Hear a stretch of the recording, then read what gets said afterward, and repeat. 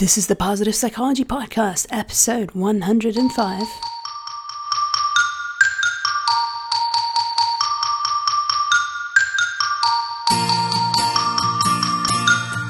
Welcome to the Positive Psychology Podcast, bringing your earbuds the science of the good life. And now, your host, Kristen Trumpy. Hey, alright, so today we're going to talk about the pluralities of happiness. And what is that about? Well, my goal today is to broaden your view of what happiness and its sources are and how you can let it unfold in your life in more diverse ways than we might usually think about. To me, happiness was always something that comes in different flavors. The happiness of hugging a person I love, the happiness I felt while studying something exciting, or the happiness of scoring the match-winning goal fit just as comfortably with my definition of happiness as the happiness I felt working on something that could hopefully make a difference in the world. Then I got to university and learned that some scientists defined happiness like a mathematical formula. If your positive emotions are higher than your negative emotions, you're good, or something along those lines. And that's when the penny dropped for me, why people could argue so passionately about happiness, because they were simply not talking about the same thing. So when I think back to my own life, I can tell my main sources of happiness differed wildly depending on the year I was living in, right? So in times when school was difficult for me as a kid, a big part of the majority of my happiness came from friendships and playing soccer at every recess after school and on the weekends. Then there were, of course, obsessions that I had, like when I wanted to become a zoologist as a kid. At that time, my happiness came from regular visits to the zoo and reading everything about big cats and wolves. And later, of course, studying psychology. One of my obsessions was also where I felt incredibly happy delving into it, was getting to learn a little bit more about Jewish culture, and stuff like that. So there are more. These are just a couple of examples to get you started. So happiness, we talk about it as if it were a singular noun, right? So happiness, like it's this one thing.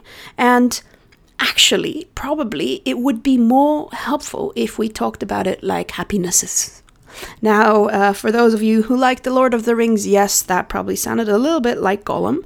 But I think if we thought about it as happinesses, people wouldn't get so hung up if a particular kind of happiness is somehow beyond them. We can get really fixated on a particular brand of happiness that might seem out of reach, or that we lost. We might have had it before, but we don't have it anymore. Then that can make us kind of value the happiness that we can't have over the happinesses that are available to us at this very moment. And that is, of course, what gratitude is about. And if you don't learn how to use that in your life, you can't win, because your heart will always be yearning for a happiness you either don't have or you lost. By embracing the idea of multiple happinesses, we can relax and be a little bit more open to a variety of pleasurable, interesting, and potentially meaningful experiences. And this not only takes the pressure off ourselves, it's also a relief for those around us. Because if we're not happy, or if we think our happiness needs to come from our family or our marriage or whatever it is, we put a lot of pressure on other people, because even if we're not aware of it, we kind of expect them to deliver our happiness. Now, I'm not saying that some transitions aren't hard, right? So if you break up with someone, or something else prevents you from your most frequently accessed source of happiness, that can be incredibly painful. And I'm not saying you shouldn't feel this pain, or that this pain is abnormal. All that I'm saying is that if we broaden our view of what happiness is and where it comes from, we can just be a little bit more cool and accepting with what's happening, and be ready to enjoy what's happening. what makes loss or these transitions infinitely less painful is if we don't buy into the idea that this flavor of happiness will never happen again, or that it is the only true happiness, or something like that. I want you to think about what different kinds of happiness you have experienced across your life. If you're so inclined, you could even write it down. You can even stop right now and just make a few notes, because there's something about taking notes as opposed to just thinking it through in our head and leaving it in our head. I hope that you can connect on an emotional level to the different kinds of happiness you feel. And the reason I'm saying that is that there are some things that we're expected to say, right? We're expected to say that we are grateful for our health or whatever it is, or for our jobs. And that's not the same as actually feeling some kind of positive emotion around something, right? So I want you to think less about what the world expects you to be happy about, and more about things that are emotionally resonant with you.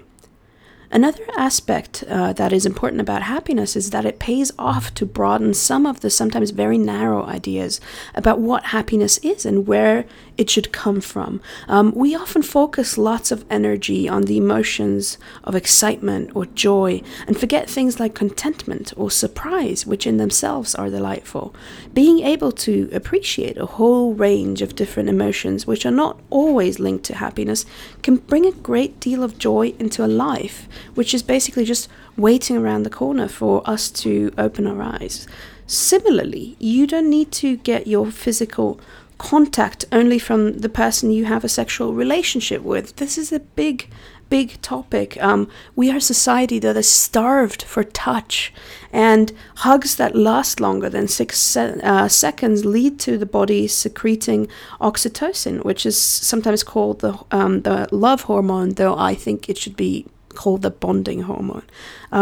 Why limit that to only 1 or 2 people in the world? That doesn't make sense. And before you freak out, I'm not talking promiscuity. I'm not talking anything gross. I'm just talking about this idea that actually the people around us, we all need these things, and we can do more about that for each other. So let's talk about a couple of different kinds of happiness next. So I will not use the scientific distinction between hedonic and eudaimonic happiness, because for our purposes, they're still too narrow, and also I have covered those in previous episodes. So I want to give you something new, but these are not, these are my terms. These are not necessarily terms that you can Google and then something meaningful or scientific will come up. So one that I like to start with is accidental happiness. So not too long ago, I was staying at an Airbnb in Bristol. I was alone in my room with the door open, and my host had gone out. Suddenly my iPad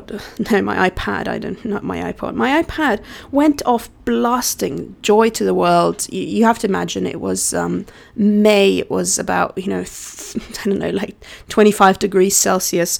And I got pretty freaked out, running around exclaiming, "What the f?" and frantically trying to make it stop. But I didn't know what app or website it was coming from, because I knew I didn't have this song or any other music for that matter on my iPad. So at this precise moment, my host walked in, and I totally lose my cool in a way that is very unusual for me. And I just said to him, like, "Did you hack into my iPad? And you look like you have the brains to do that." and poor bloke, he was just stammering, what is happening? No, I did not. I explained the situation to him, and he managed to make it stop. And later it occurred to me just how utterly ridiculous my claim was. Why would he hack into an iPad he didn't know I possessed just to play a Christmas song, in early summer? It makes no sense, and I still have to grin about it. Total accidental happiness just there. Also, in case you got worried about the guy, we ended up chatting, had a great time, and have given each other great reviews. So all is good. He wasn't too freaked out. I want to start with accidental happiness, because I think it gets pushed to the wayside too much. Now, don't go searching for research on accidental happiness. Again, I made this term up because I think it's one of the most neglected kinds of happiness, and I think sometimes we have to make up terms to talk about something, because otherwise it's evasive and elusive, and it's hard to pin down, right? Other sources of accidental happiness might include short moments with strangers, chance encounters with loved ones and other peeps alike, and following the rabbit down the rabbit hole and seeing where it leads you.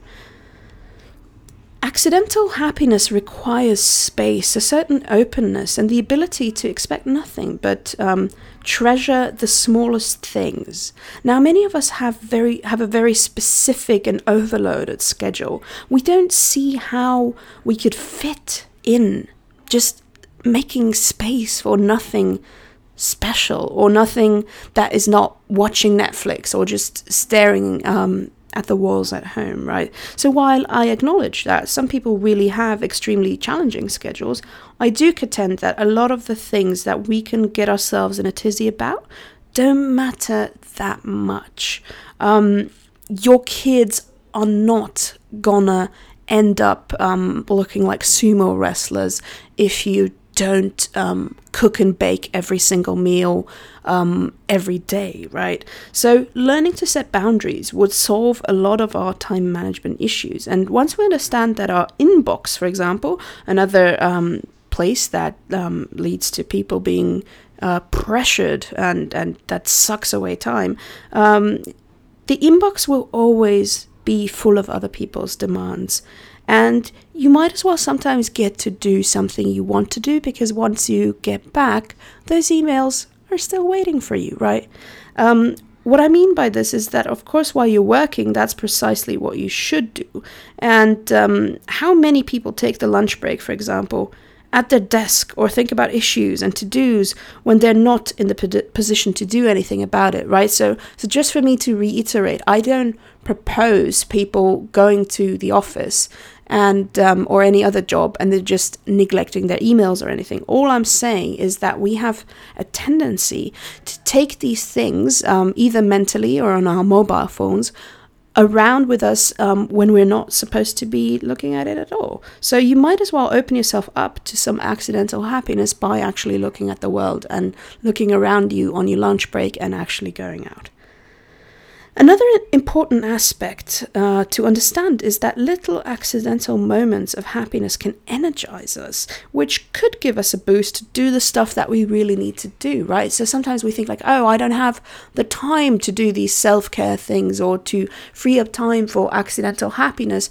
But actually, one reason why many of us are often very depleted is precisely because we don't fit enough of activities in there which kind of mentally, psychologically, and emotionally recharge us. And I think these moments of accidental happiness, while they can't be expected, they can be a bit engineered for, I would say. What moments of accidental happiness have you enjoyed in the past? Ideally in the recent past. Why don't you think about that? Then there's something I like to call appreciative happiness. And when we hear the word appreciation, we might think of high-minded things like a majestic mountain range, or appreciating the creation of the universe, or health itself, and how fantastically amazing our bodies are, for example. But we can actually appreciate almost anything actively if we intentionally try to do that. So a few months ago, I started rewatching some old sitcoms during breakfast, and starting my day with Blanche Devereaux or Nanny Fine has put me in quite a lighthearted mood. More often than not, I realize that when I wake up like a good neutral Swiss person, and that means my mood can go either way. And if I watch a little bit about The Nanny or Golden Girls or whatever it is that I want to watch or listen to, that really makes a difference.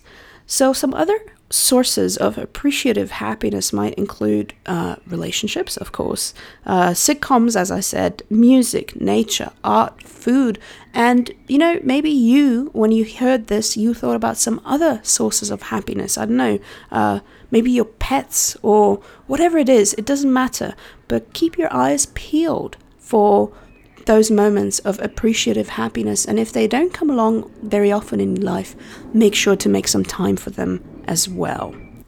For lack of a better expression, I termed the next kind of happiness just weird happiness. So some incredibly mundane or even disgusting things have the potential to bring an odd sense of contentment that is thoroughly unrelated to the actual achievement. Now, if you're confused, I'll explain. If you have Puritan sensibilities and can't deal with a bit of toilet talk, just skip ahead a minute or two. It will be over then. But, isn't it weird how plucking out like a little hair that's not like a rogue hair that's not supposed to be somewhere, or that's gray, and an otherwise sea of perfect brown hair, luscious, of course.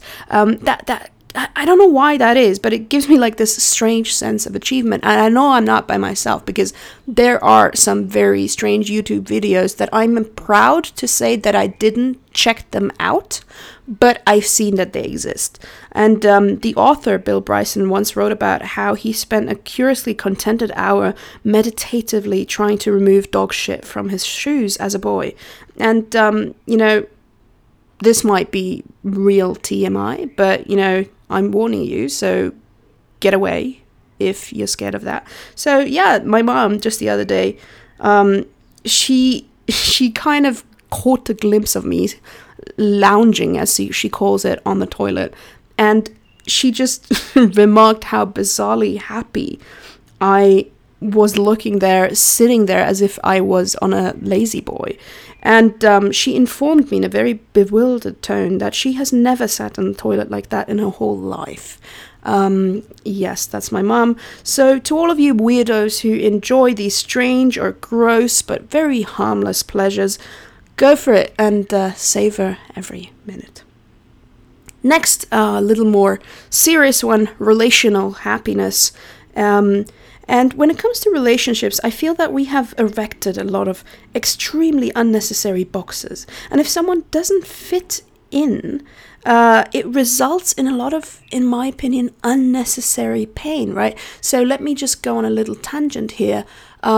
There is pain that is inevitable, and that is part of being a human, right? So that pain is the pain of loss, the pain of physical pain, being diagnosed with illnesses, severe disappointments when we maybe don't end up getting or having something that we really set our mind or heart to.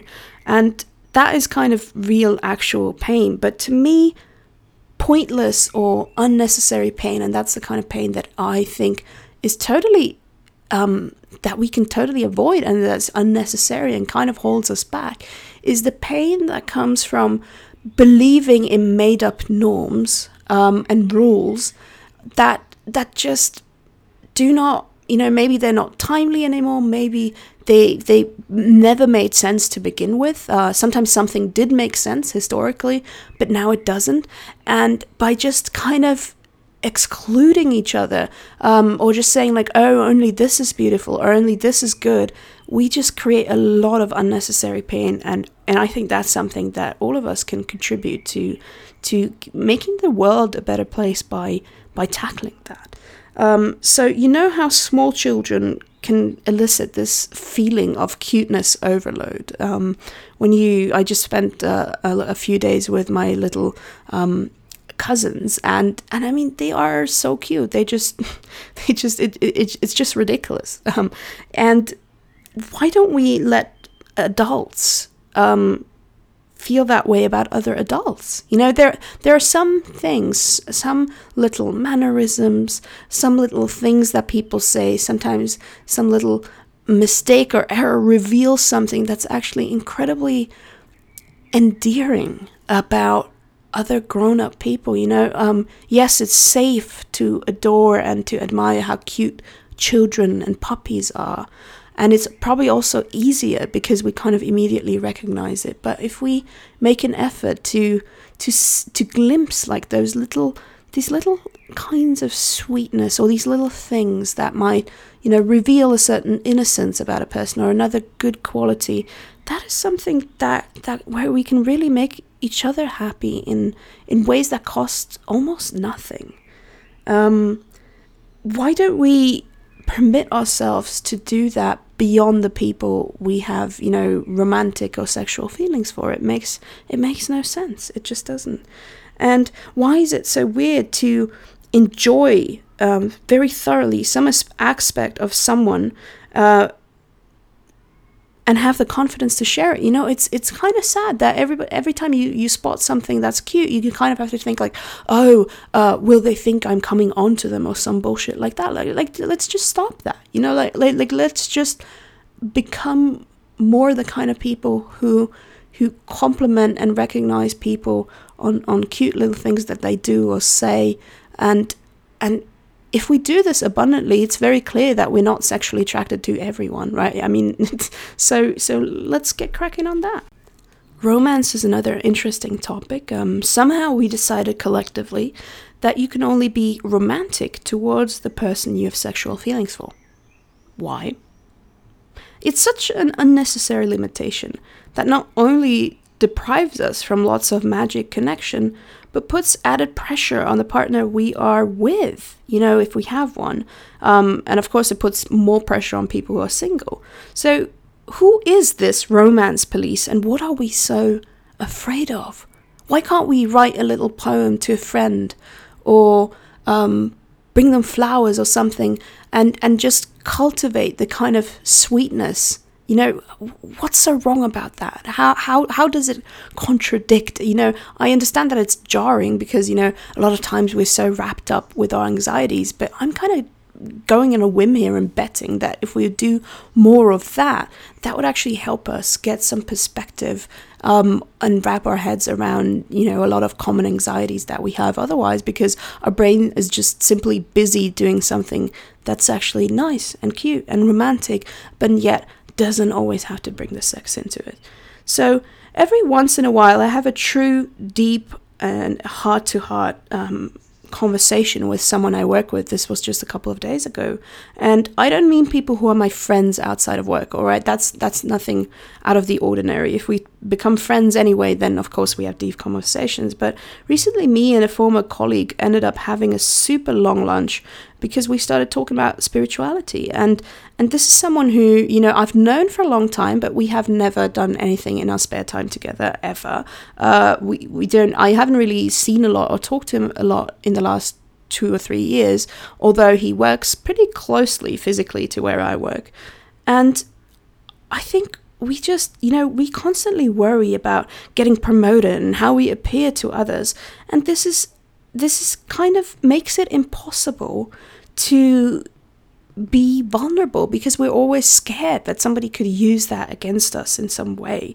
And sure, there are some places where that makes sense to keep yourself, to yourself, right? Because you actually work with people who are manipulative. So I'm not saying like, oh, do this hippy dippy approach everywhere you go. Of course not. But like, I bet there are some decent, normal human beings working somewhere, maybe not in your team, but maybe in the same building or something, who, you don't know them well and you have no idea what they believe. And having those kind of deeper, more meaningful conversations, again, it's such an easy way to share and connect, that I think we might not take advantage of enough. And I'm not necessarily talking about myself. I think something that I was always very lucky to have had in my life is I've always had deep conversations. That's not something that I've ever lacked, maybe with the exception for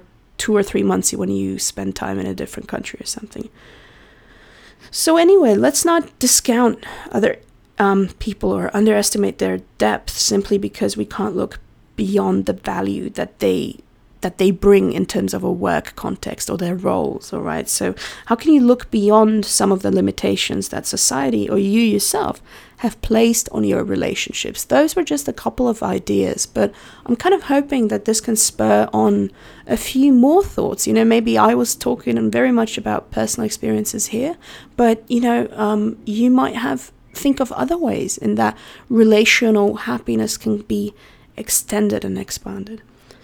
So the next is growth happiness, and I'm not going to talk about it too much because, growth is part of a lot of the episodes that we have covered. So the word growing pains is familiar, but have you ever thought about how come we don't have a word that means something like, or an expression called growing joys or learning joys? And I'm serious, it sounds weird, but I mean, there is deep meaningful joy in those things. Why don't we express them? Why don't we have expressions for them?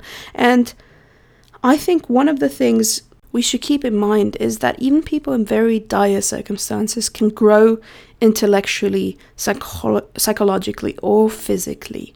And we have evidence from people who spent time in prison, who were prisoners of war, people who went through horrendous illnesses. So unless you are dead, there is some way that you can seize the opportunity to grow. So how do you grow? You personally, what is the most recent thing you were a beginner at?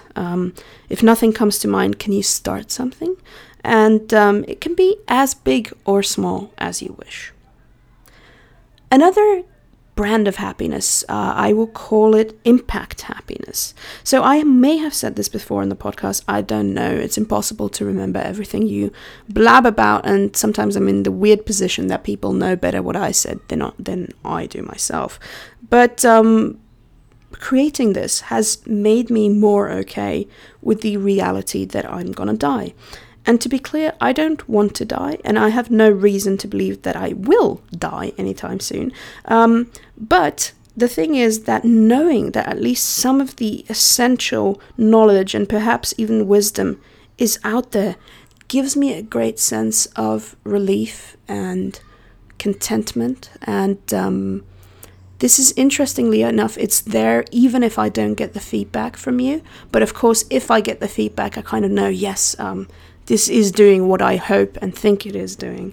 And knowing that some of you folks who I've never met, have gone for a run maybe because of something they heard here, or perhaps even got out of a depressive episode because they were just listening to a positive psychology podcast every day. These kind of things nobody can take away from me. And that impact happiness is something that we might not talk about too often, although I think now meaning is a bit more of a thing. I think people are more interested in discovering what meaning is, and philosophers are a bit more present on Instagram and things like that than they may have been in the past. But there is something deeply beautiful about having an impact in a way that you think is important, using the strengths you have, the skills you built for something that is not strictly necessary for your survival. That's what I think impact happiness is. It's not something where you're like, oh, I have to wash myself anyway, so I'm having an impact because nobody's passing out next to me because of the bad odors or something, right? So that's not it. Impact is something that you decide how to tackle an issue that's important, not just for you, but for other people as well. I implore you to not measure impact by its size, okay? Because impact can be fleeting, or it can last a lifetime. And if you don't have something yet that gives you a sense of impact happiness, I urge you to try the eulogy exercise, where you write the eulogy you wish your loved ones would read at your funeral. What would you like to be remembered for? What is the smallest step you can take in that direction? And if you've ever heard of the Nobel Prize or prices, that's actually kind of what Alfred Nobel did. He invented, I believe, gunpowder or something like that. And then it suddenly hit him one day. I don't want to be remembered as this person who enabled mass murder to happen. So what else can I do with also the wealth that he frankly got from that gunpowder or whatever it was that he invented? And he decided that honoring and really kind of fostering excellence was what he wanted to be remembered for, and that's what he is remembered for today.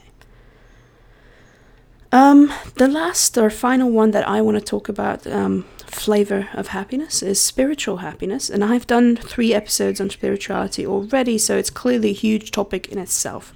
However, what I want to encourage you to think about is this. Spirituality is about feeling connected to something that's beyond your daily needs and the needs of your family. It may include the pursuit of something sacred or the creation of sacred things. And sacred means removed from the mundane, so to speak. This is open to anyone, even if you grew up as a hardcore atheist. That doesn't mean, or maybe you were traumatized by religion, that happens sometimes. That doesn't mean that that kind of connection is beyond you. Sources of spirituality include, and spiritual happiness include activism, living a lifestyle you truly believe in. So being, for example, very conscious of the things you wear or how you spend your money, making sure that it really goes to things that are important to you. There's, of course, regular traditional religion. There's things like yoga and meditation. There's communing with nature. Personal crisis and a breakdown can also lead to spiritual happiness because it often comes with sweeping away a lot of things that are actually not that important and just are like these little imposters of importance in daily life but are not truly important in the long run. Even physical activities such as dance or long distance running or parkour can lead to spiritual experiences. When you talk to people or athletes even, many of them do report something like that. And I don't have any specific references in my head. I just know that I did encounter that every once in a while. And also I talked about it on the podcast episode about the running, right? So yeah, you might want to check that out if you're a bit skeptical about how spirituality and running can go together. So the whole point of this episode was to make you think about various forms of happinesses and how not being too hung up on one particular flavor can keep you open and receptive for the variety of happiness that exists. I don't claim this is comprehensive in any way. Maybe I missed something big. If that's the case, mazel tov to you. You found an important other aspect of happiness and go and do something with it. Don't just be smug about it. Here are 2 reviews. So the first is from Not a Yummy Mummy Yet. So yet, I hope that changes soon. It says, I am probably... Oh, and it's from Australia. All right, so I am probably quite late to this party, but the material does not date. Kristen brings fascinating topics to life with simplicity and warmth. I hope all those people I told about this series recently enjoy it too. Well, not a yummy mummy yet. I wish you all the best with your endeavors. I hope that you will be a yummy mummy soon. I'm not fussy about, some people discovered it early, some did not, but I'm happy that you think it doesn't date. It is something that I actually make an effort to do. So I try to really not be too topical because that's precisely what I'm hoping for, that you can listen to this 4 years later or 10 years later or maybe even 20 years later and some of it or a lot of it is still relevant. And the next review comes from Rosie from the US, and she says, it's soul healing. I'm so happy to listen to this podcast every day. It has helped me to go through some very rough days and I love listening to Kristen's voice. Well, thank you, Rosie. I hope that that the rough days get fewer, and if they don't, that your skills to handle them get better. And thanks for listening every day. You know, this actually gives me the opportunity to thank all these hardcore people who are just, you know, some of you have been listening almost since the very beginning, back in 2014, 2015, or some of you maybe tuned in later, but actually make the effort to go back and listen to the back catalogue, and that is something that is amazing to me nowadays, because if you look at it, everything is really kind of focused on the content from, you know, that just came out recently. And I think there's something about podcasting as a medium, and podcast listeners in particular, and I'm not saying this to suck up, I honestly think I'm not sure that many other things where people actually go back and voluntarily listen to, you know, 30 episodes of something that's 4 years old. So if that's you, if you're the kind of person who's really very loyal, has listened to more than, you know, 15 or 20 episodes, thank you so much. I'm very glad that people like you, Rosie, get to feel better and get something out of it. And I think that's what we're here for, aren't we? To use what we know and what we can do and what we love to do to kind of delight each other and make things a bit easier. All right, so talk to all of you soon and take care. Bye-bye. Thanks for listening to the Positive Psychology Podcast. We're saying goodbye with happy yogurt.